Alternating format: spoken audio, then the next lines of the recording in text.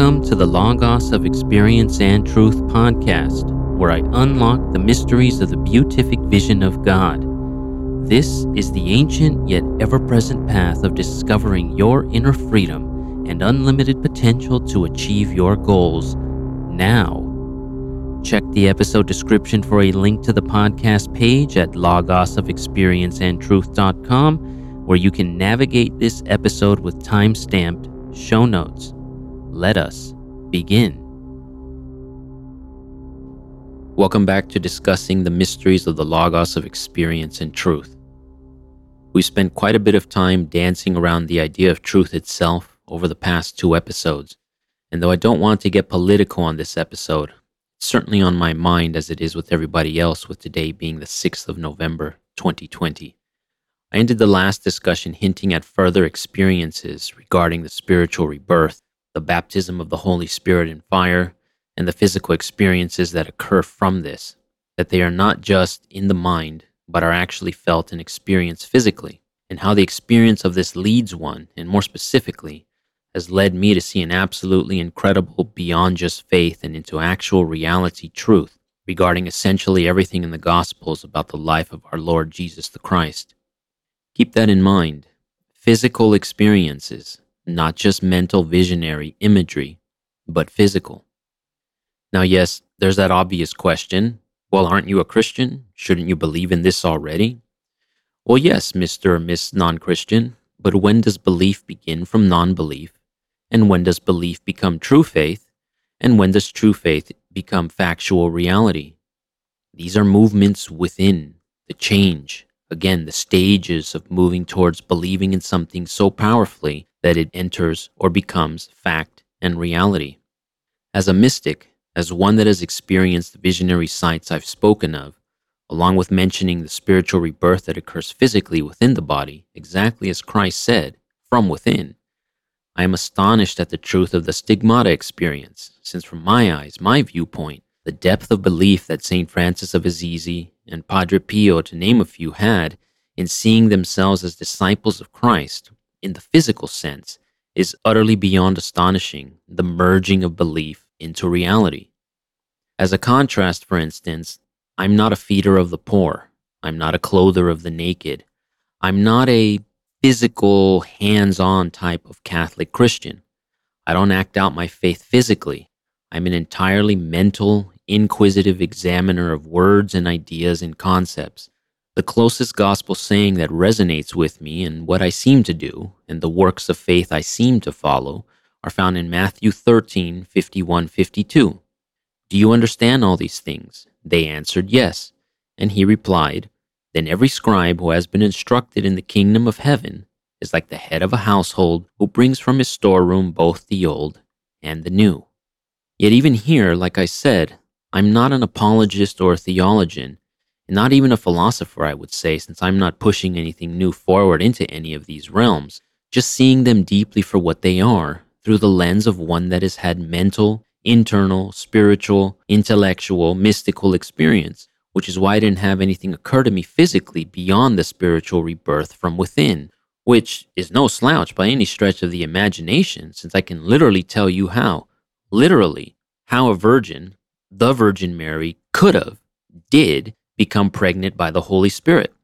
And yes, I will describe it in detail when I describe those peculiar physical sensations that course through the body that literally, not just a faith statement anymore, literally could impregnate a virgin. Obviously, if it's deemed by God, as was with the Virgin Mary, if she had this same experience, which the Virgin Mary most certainly did.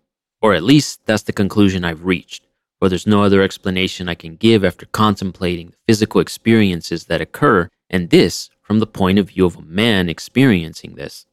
And though yes, Jesus does mention the internal spiritual rebirth in the Gospel of John to Nicodemus, and even though yes, renewal of the self, the mind, the soul was incredibly important to Jesus, he also spent a massive amount of time physically healing, physically being a physician to those around him, which is what St. Francis and all those saints that have received the stigmata emulated at an exponential rate. Now, I'm an intensely mental person, so though I had the mystical unfoldment and the testing by God, in all of which I've paraphrased and will further explain the details over time, This was all internal and not physical, other than the spiritual rebirth by the fires of the Holy Spirit.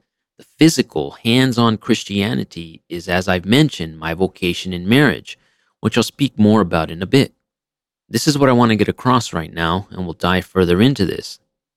The saints' belief in the emulation and identification with and alongside Jesus, specifically of those saints that have received the stigmata, their emulation physically was so powerful that it brought their faith in Jesus mystically into reality, the physical reality through their works, and it was so in-depth, so overpowering over and across their mind that it brought the gift of the Holy Spirit into the physical realm with the signs of the stigmata. Up until this point, from what I've been able to gather, all mystical experience was of the internal kind, the philosophical kind. But this was something new. This is the body also being raised to that divine status we discussed in the last episode, which is rooted in the physical ascension of the Master, of Christ. For comparison's sake, this is essentially what Catholics believe is occurring 1 billion times a day with the Holy Eucharist and the power of the priest's prayer when they say the blessing that essentially calls down the Holy Spirit to transubstantiate the bread and wine into the body and blood of Christ. So this concept shouldn't be a foreign idea to the practicing Catholic, but as I stated before, these types of connections to the Holy Spirit can't just be for the religious persons and their vocation, but also have to be present for married persons and their vocation, which is what my journey of understanding seems to have been all about. I feel terrible that I can't actually remember if it was the priest during my marriage prep classes that said it, or the priest that married my wife and I, or even if I just heard it on Catholic Answers or something during this time, but I am about 95% sure it was the father that married my wife and I that posed the challenge, question, reality, and truth about marriage being a vocation and spiritually ordained by God. If you don't understand what this vocation business is, it just means that one's faith is acted out or realized within their station in life. And obviously in the church, you're either a religious person, so think priest, clergy, nun, cardinal, pope, or you are not, and are a husband or a wife, a father or a mother. But that marriage itself is a ministry of faith. It's just between two people, the husband and the wife, and any that observe or are part of it that are challenged and or changed by the manner in which the husband and the wife are married. But that's in the external. As I said, I'm a mental person, so while all of that was occurring, inner depth and contemplation about marriage was always occurring, and it began at this nexus point. This is what the priest said, and it's never left my contemplating mind since. He said that the keys to the kingdom of heaven are found in your vocation, and that marriage should be treated thusly. And I've simply spent the last 14 years of my spiritual journey trying to understand how this is so. And when we get to the spiritual rebirth, to the blessing of the Holy Spirit, and why Holy Spirit was feminine to me, I'll definitely provide many a theory on why this occurred, and why this is also rooted in what we began to touch upon in the last episode, the mystery of the male and the female, the right and the left, or the duality of physical nature and physical reality at its core, and that this male and female, or gender, the apparent reality of binary opposites that are endlessly attracted to one another, is at the basis and foundation of reality, which I already mentioned, the trinity of creation in the atom, of proton, the positive, electron, the negative, and neutron, the base, or that which contains both charges, and no charge at one and the same time, or the Father. And the Son is the proton, the Holy Spirit is the electron. Or in the old way of seeing this binary duality, Apollo is the sun, or positive daytime energy, and Artemis is the moon, or negative nighttime energy, or the male, the sun, and the female, the moon. This exists inside of us as well, and I will continue to unpack this, though I've already given many hints regarding this depth inside of ourselves.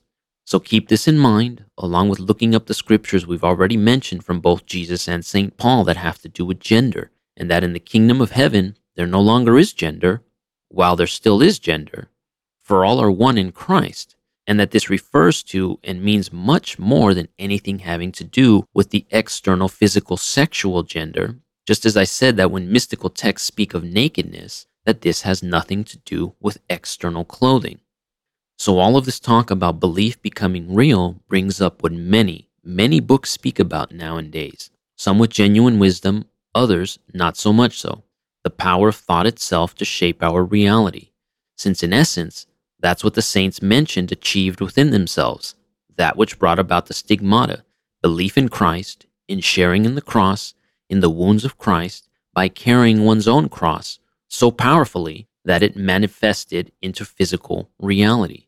When I gave the overview or the summarizing of the phases or stages of the mystical experience, I stated that self-realization or enlightenment, at least for me, was tied to being comfortable with paradox, the greatest of which is the paradox of the physical and the mental somehow coexisting, the body and the mind, the internal and the external, the macrocosm of the universe outside, the microcosm of the universe within, the apparent dualistic reality we just spoke about, etc.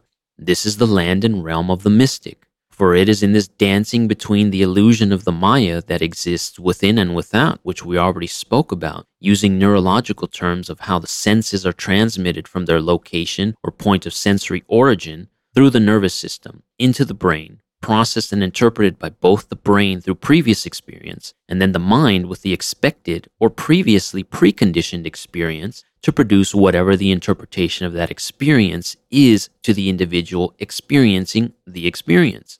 But then there's the mystery of if you change your mind somehow and impress upon your brain a different understanding of that conditioned and expected experience, then it can change and alter the experience itself, in addition to how the brain gives its initial interpretation or report of what it's processed from the sensory detail, from the sensory location. What does this mean, or can we word this in an easier manner? It means that fact can be based on fiction, and fiction can be based on fact. At any point, both can be real and be factual, even if it doesn't occur in the external physical world. If one believes that it did, then that external fiction becomes fact in the internal mental world, or in the reverse, that internal fiction can become fact in the external world, and that this can be altered through the entire neurological framework just described to where hopefully you can understand or at least glean the reliable unreliability of that which we see and experience. Let's use some examples. I sang this little childhood schoolyard jingle to my daughters the other day and got a laugh from them, though I won't say the entirety of it. If you see London and I see France, yet both are visible, then what is determining what you see as London versus what I see as France?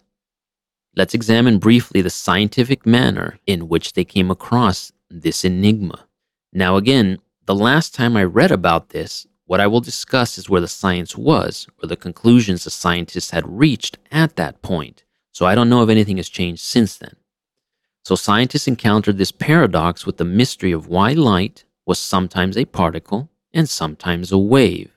It wasn't until they were all in the same room, I imagine, with multiple scientists observing this, if I remember the study itself, with each scientist seeing something different when peering through the microscope, with nothing different, changed, or altered within the controlled environment that would give reason for one seeing a wave and another seeing a particle. When finally, one genius in the room thought of asking, what does each person, capital letters here for emphasis, think and or believe they are going to see? And lo and behold, those that believed they were going to see a particle saw a particle, and those that believed they were going to see a wave saw a wave. Please let that sink in if it hasn't already. What you believe you are going to see in the external world is that which you are going to see in the external world because you've already determined and or believed that that's what you're going to see and or experience. Let that sink in some more as I try to remember another example, and as you internalize the implications of this, alongside why consciousness enters the mind of a baby in the womb, and why perhaps we gestate for the length of time we gestate inside of the womb, for the mind is already creating the world it's going to see before it's even exited the womb. So let's use an example that's rather humorous from the religious side. You remember when it was in the news that somebody had claimed a holy relic of sorts, a miracle, that the face of Jesus had appeared on a piece of toast. So let's try to see each of the elements that either make this image appear as the face of Jesus or not, beyond that you have to have eyes to see and the ability to read the news or use language and that kind of stuff, since that's assumed and a given as requirements.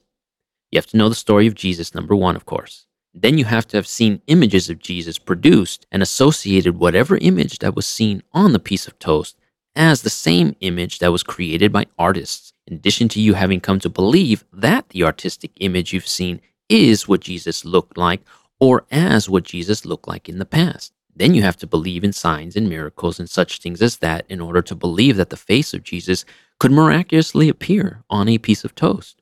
So the person that saw the face of Jesus on that piece of toast, these are the types of assumptions required of that person to have believed to have seen this on that piece of toast.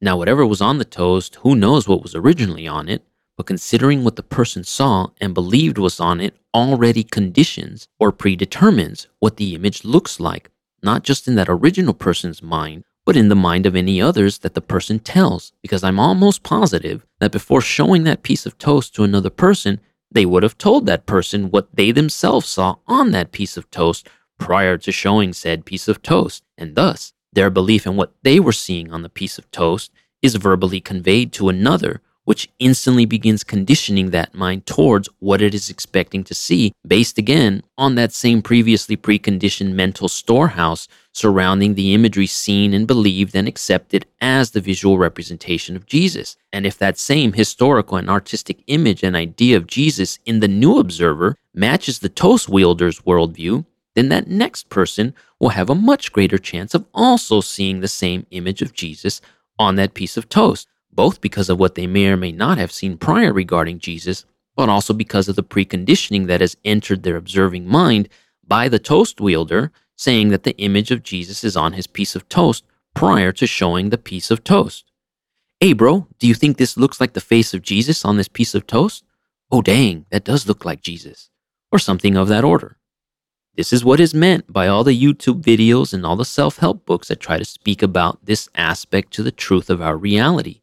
That's why both Aristotle and Plato are right and wrong, just as purely left or purely right science and religion, which I don't really think actually exists out there, though I may be off the mark, they are both right and wrong on what is real, whether the external or the internal, what is true, the truth, the external or the internal, that which is seen with the eyes and experienced with the senses, Aristotle, or that which is thought or believed to have been seen with the eyes or the senses, or the foundation that exists in the mind within the real version of that which is seen, Plato. And unfortunately, what science has done since the scientific revolution is try to frown upon the subjective experience of experience, and that one should only be objective towards the experience of that which is external or science. But this is utterly ridiculous and impossible. No matter how hard one tries to be purely objective, you cannot escape the truth and reality of your own subjectivity. And the very fact they are attempting to be purely objective is itself an internal preconditioned belief rooted in their own subjectivity that they are striving for in this imagined pure objectivity. And that not only do they believe this to be possible, but that they are adhering to it somehow and believe they are achieving this fabled scientific objectivity somehow without the subjective nature of their own mental preconditioning, conditioning their scientific dogmatic belief system about scientific objectivity as being somehow factual in and during the reality and or experience of whatever is being observed in a scientific manner.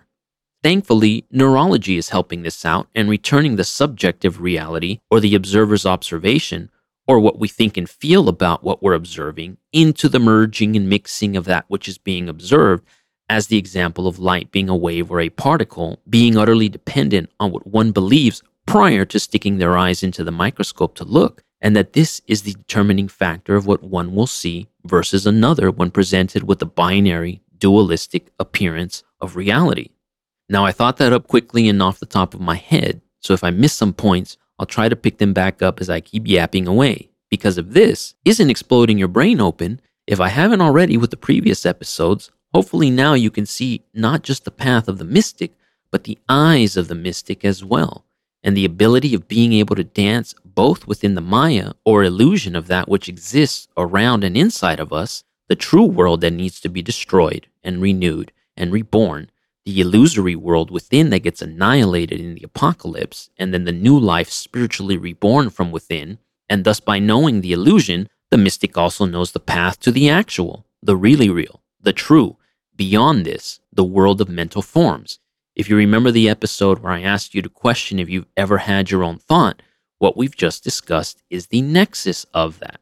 That is why going beyond that, beyond thought, and into the realm of the Tao that can be spoken is not the true Tao. And an interesting comparison, the Quran that can be read is not the true Quran. That type of language that discusses that which is beyond language, since what language represents is the forms in the mind. When you enter into this realm that dwells beyond language, inside of your own mind and heart, that is when you are near to the throne of God, that which is at the foundation or the beginning of all of this. And thus, hopefully again, to any skeptics, scientists, agnostics, atheists that are still listening, hopefully now you're beginning to understand the absolute power of faith and belief, and why belief isn't some type of mental health issue. If we remember the truest potential self that exists as this ball of neurologically transmitting electrical energy and data within our nervous and brain systems, and that somewhere in this is the mind, and that what the brain, perceives through the senses is as unreliable as it is reliable, since what one person on the left senses, sees, smells, tastes, feels, can be as utterly different as what one person on the right senses, sees, smells, tastes, feels, then that which can enact change into this inner matrix is either a Clockwork Orange type of 10-hour-a-day conditioning through the faculties, which is still just more of this dwelling within the Maya, the illusion, or the seeking of faith and truth, and that which dwells beyond this and is the power, is that which can utterly change how one senses, sees, smells, tastes, feels, and that this, since as we've said, the search for God is also the search for the self, is the true self, the self that existed prior to the external conditioning of the world inside the mind by the world outside of the mind, since the true self is pure consciousness made in the image of God, where the false or fallen self is made in the image of the world, and thus this is the search for freedom from being conditioned willy-nilly by any external conditioning force imposed upon by another, by something in the external attempting to influence in the internal, and instead seeking for what one truly desires or how one truly wishes to sense, see, smell, taste, feel, and most importantly, how one truly desires to think about and experience this experience of life without any unwanted external influences, only allowing those influences desired to enter into the female mind, the receiving mind, by defending her with the male mind or the giving mind. Those that are versed in the biblical texts should be seeing some of that Old Testament language floating around in their heads by now of the harlot Israel parading about with all the other lovers or idols, abandoning her true Lord and King God. The masters that wrote those texts or were inspired to proclaim and write these texts were experts at layering the meaning of that which was occurring in the external with that which was occurring in the internal.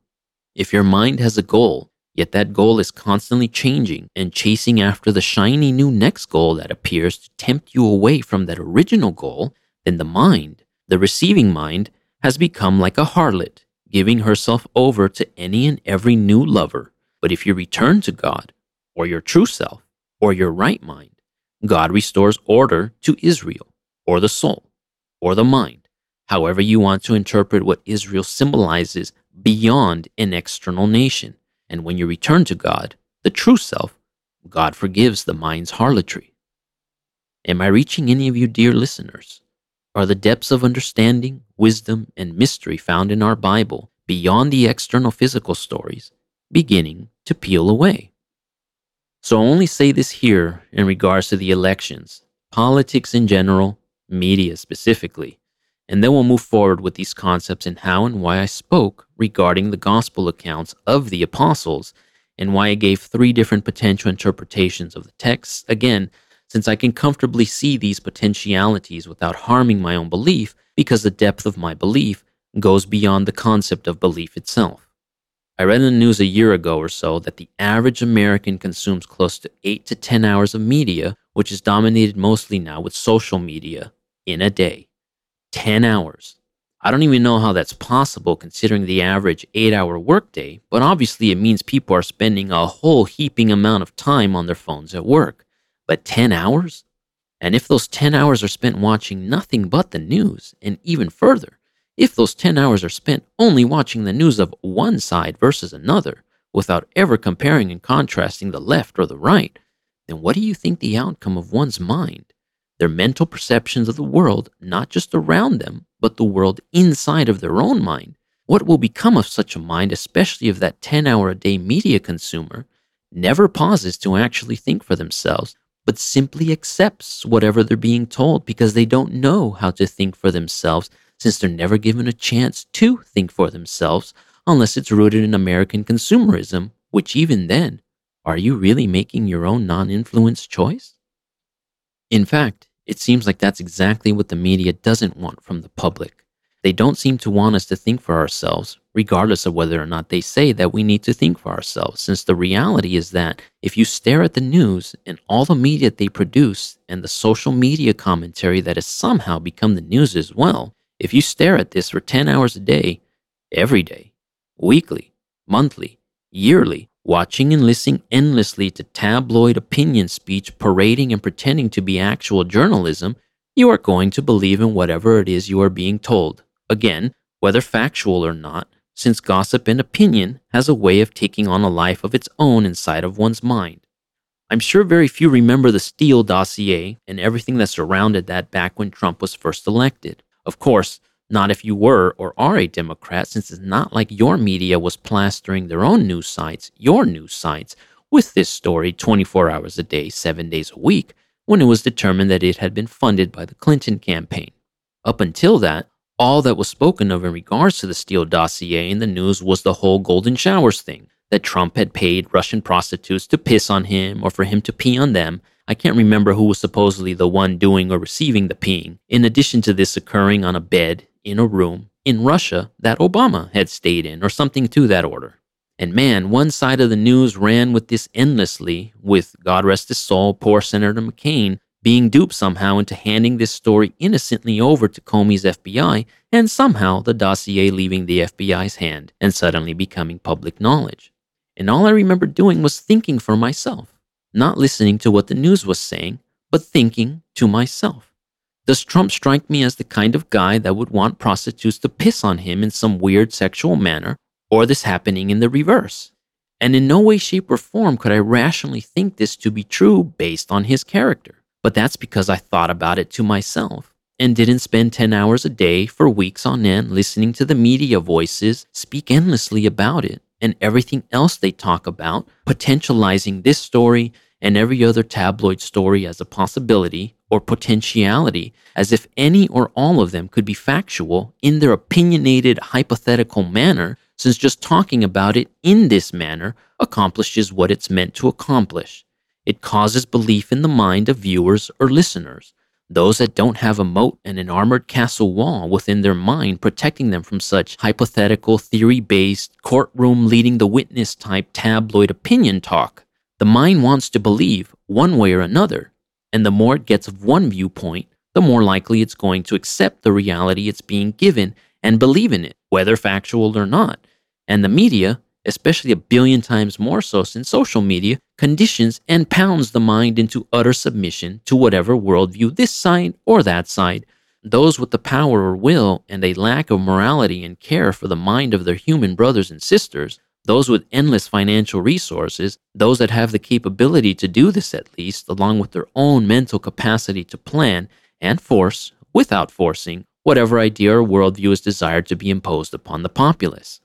So if you remove yourself from listening to the news, it will literally feel like you're undoing an addiction, especially if you are one of these 8 to 10 hour a day consumers of media, especially news tabloid media that has essentially lost all credibility over the last who knows how many years, but especially since Trump announced his presidency.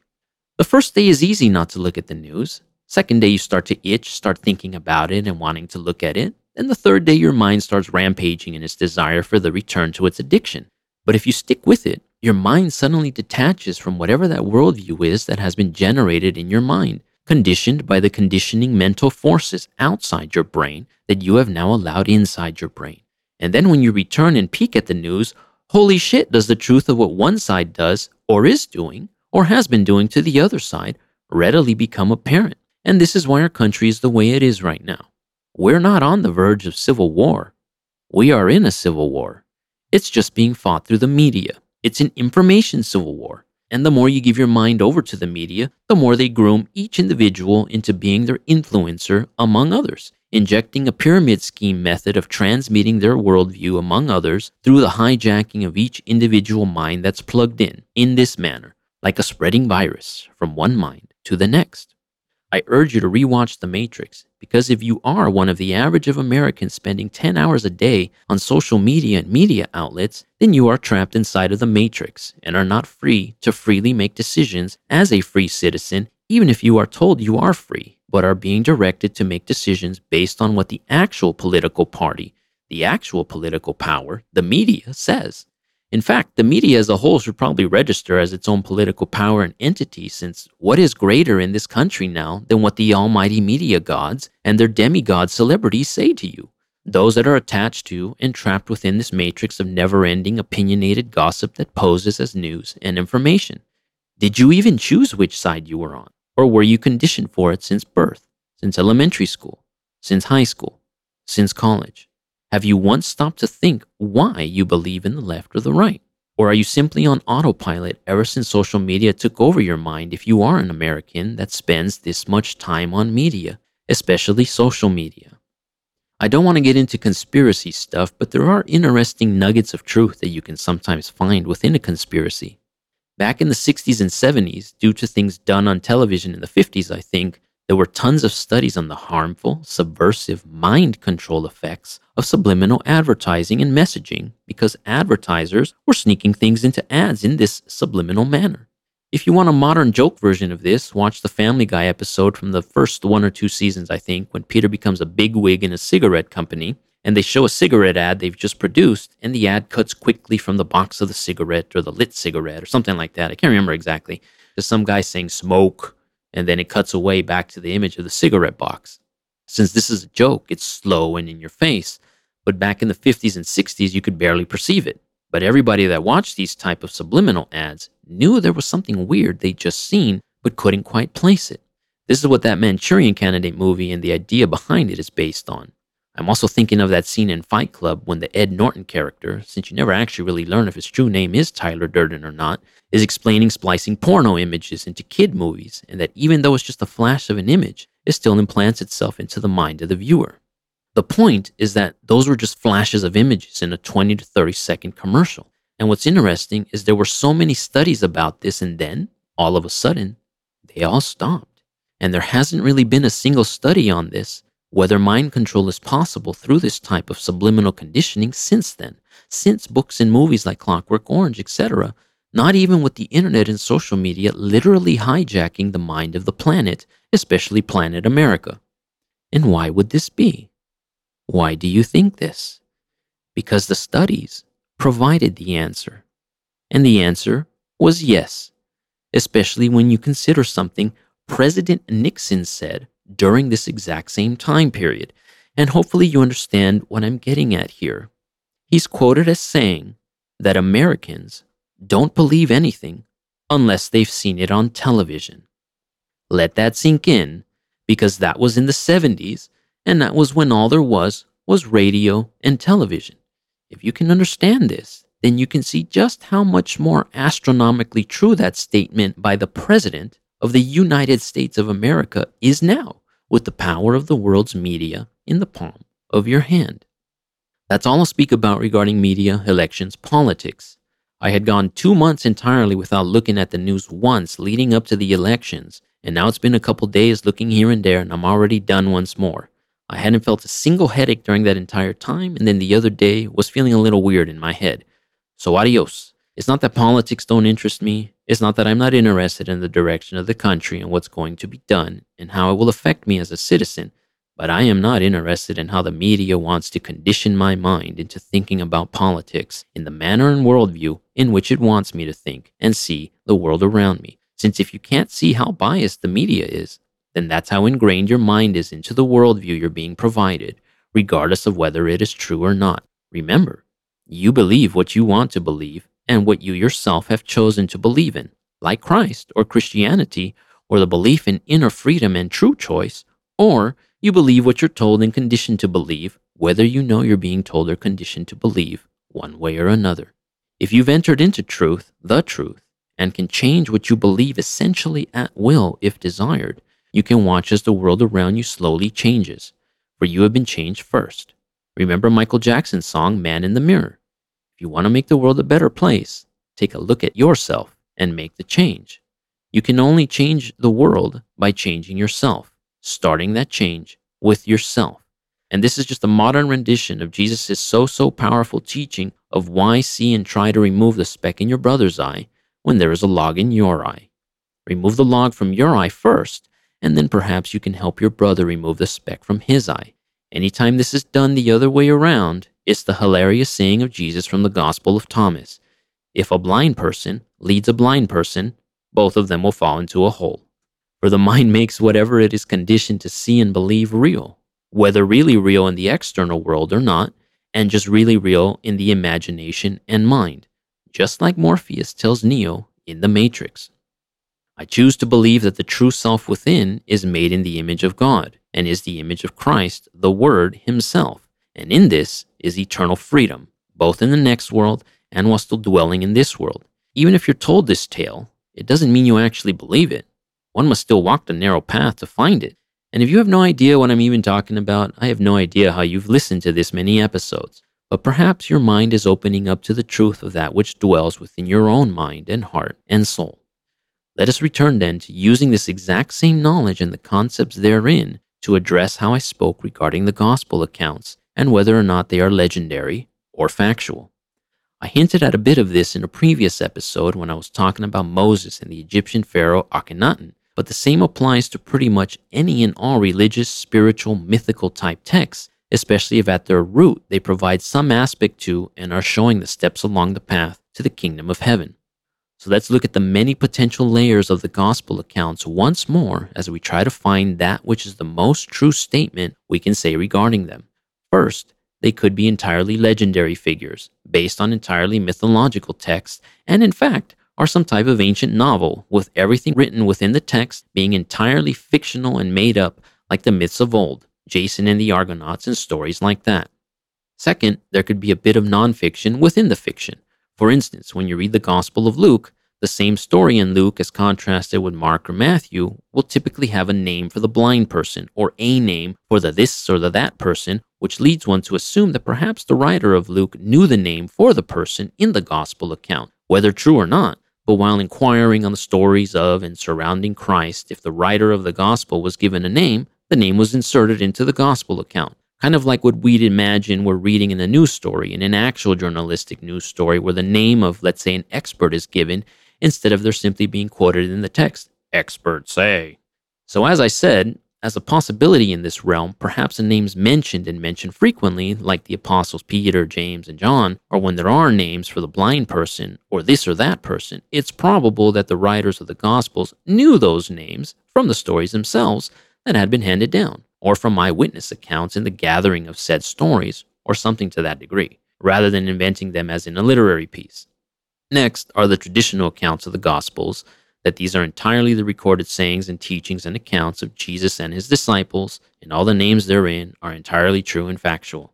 How you view the text is of course entirely up to you, based on whatever study you've done on the composition of the text.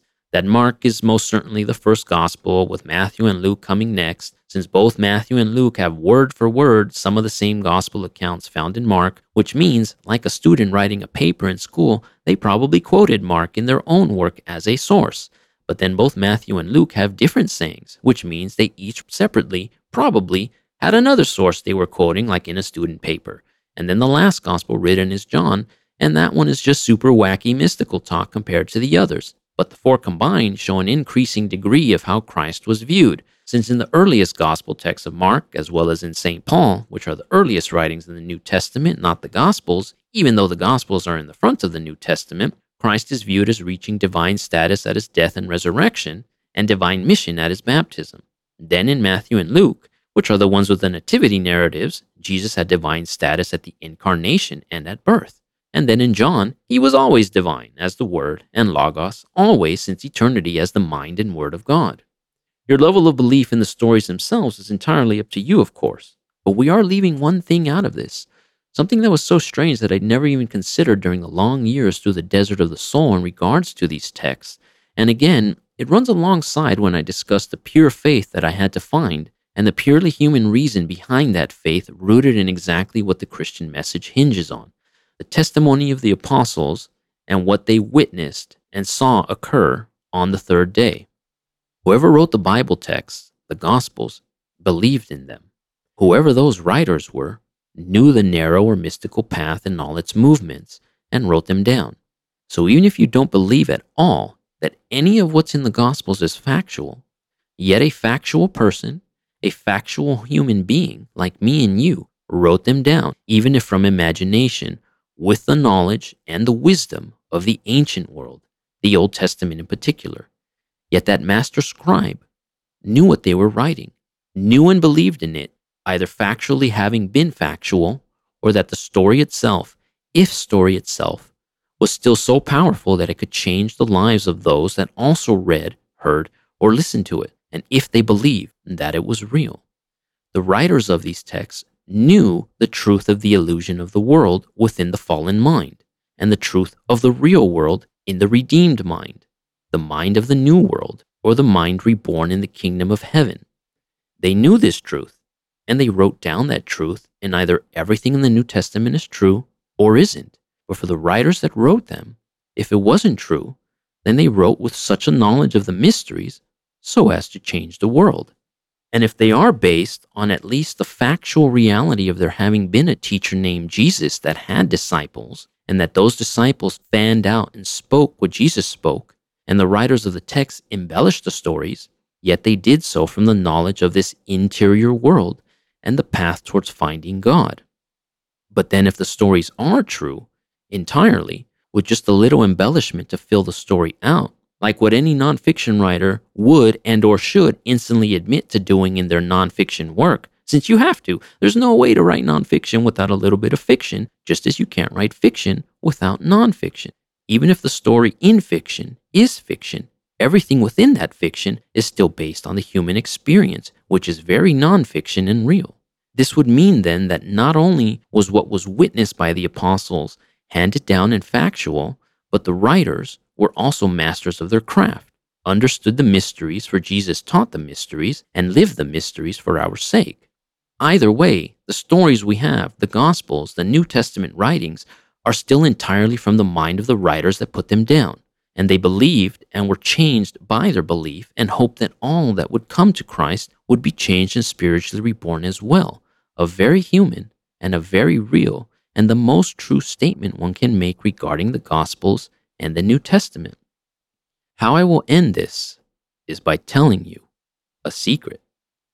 It may already be apparent to some that have listened, but I will speak it plainly, especially after having spoken about the saints that receive the stigmata and different ways of viewing the biblical text. If Christ is the Word, the Logos, the second person of the Trinity, the mind of God, through whom all was made, for God the Father thinks the world into existence, and that power of his thought is Christ eternal. And if we are made in the image of this Christ, this Word, this Logos, and if this image of Christ is actually and truly our true self, then when you read the gospel accounts, when you read the Bible, you are supposed to identify yourself mentally as Christ in the gospel narrative.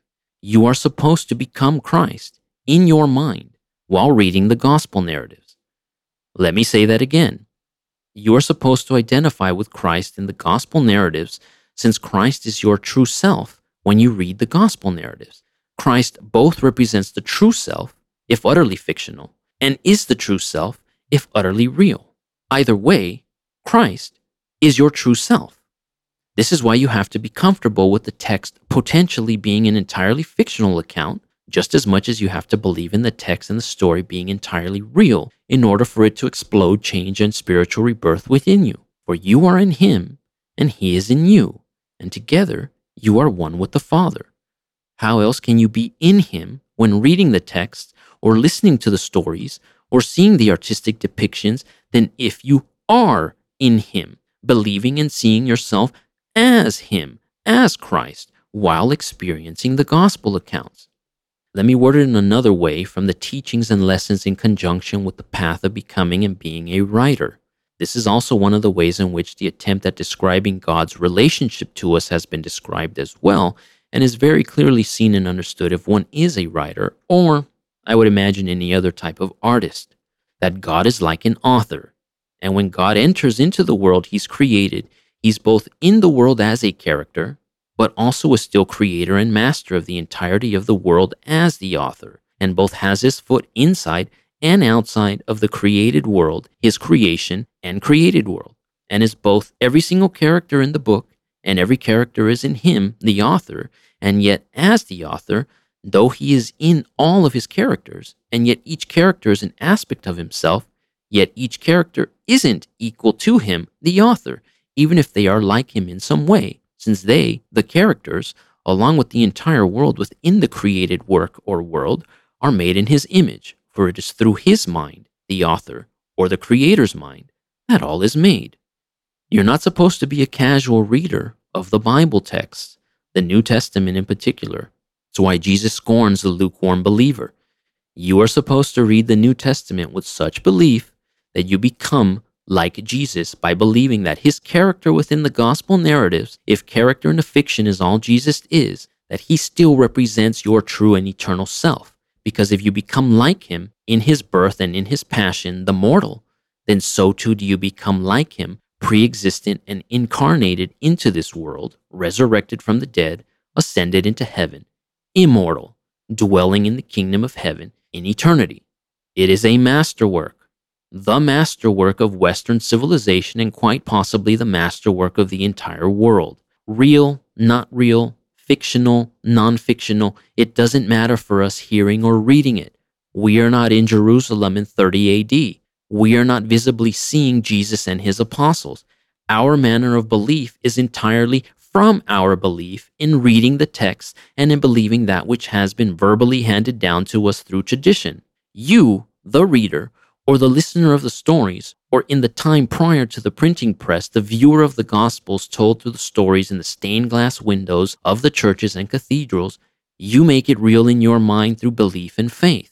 And when it does, when you do, the kingdom of heaven is born within you, for you have become one with your true self, with Christ Jesus, our Lord and Savior, through writings in a book handed down to us from verbal stories told through the traditions 2,000 years ago. So try to read the gospel narrative again with this viewpoint. And if you can't, and only see yourself as like Peter or Judas or John the Baptist, ask yourself why. Why do you resonate more with one character in the Bible, whether fact or fictional, versus another? And why do you not see yourself as Jesus, just as he is literally commanding you to do by believing in him, that he is the Son of God, by reading the texts, the lines themselves, especially when he turns to his disciples and asks them, who do you say I am? Who is Jesus asking this question of? His disciples that were around him in Jerusalem 2,000 years ago? Or is he traveling across time, through the pages of history, into your Bible, onto the script of the words in front of you, from the mouth of one telling the story, from the artistic representations of the stories you see all around you, and asking you, here, right now, who do you think I am? And if you ask yourself that question in the possessive sense, not as mere lines in a text, but as, who do I think I am? Since Jesus represents himself as the tetragrammaton of I am that I am, and when he asks, who do you think I am? He's asking you to ask yourself, who do you think I am within your own mind? Not who do you think Jesus is, or at least after you've believed Jesus is the Son of God, is the Logos or Word of God, is he in whose image we were made, then reread that question as a question for yourself. Who do you, meaning I, who do I think I am? And if you've believed in the text, understood it, then what should be your answer? I am made in the image of God. I am made in the image of Christ eternal. I am one with the Son of God. I am in the Father as I am in the Son. I am a disciple of Christ, and where the Master is, there shall I dwell as well. And thus you will enter into the kingdom of heaven if you believe, and have faith in Jesus Christ, who is also your true self. Thus, you will enter into the kingdom of heaven if you believe in yourself, for yourself, your true self, is made in the image of God and is the image of the Logos, of the Christ, and the identification of which is the true question being asked by Jesus' own mouth within the Gospels to you, the observer, listener, reader, and experiencer of the Gospels and the mysteries of the Logos, of the Word within. And I will leave you with that. Until next time. Thank you for listening. They say a picture is worth 1,000 words. I have close to 1,000 pictures at logosofexperienceandtruth.com under the vision section that show what is perceived by the human mind during a mystical experience. Every culture across the entirety of time has depicted the experience with the same foundational pattern, including science in modernity. Click the link in the episode description or search for logosofexperienceandtruth.com so you can see for yourself and confirm or refute my claims. Please share this podcast with those that are like-minded and click a like on Facebook, Instagram, or Twitter. Thank you again.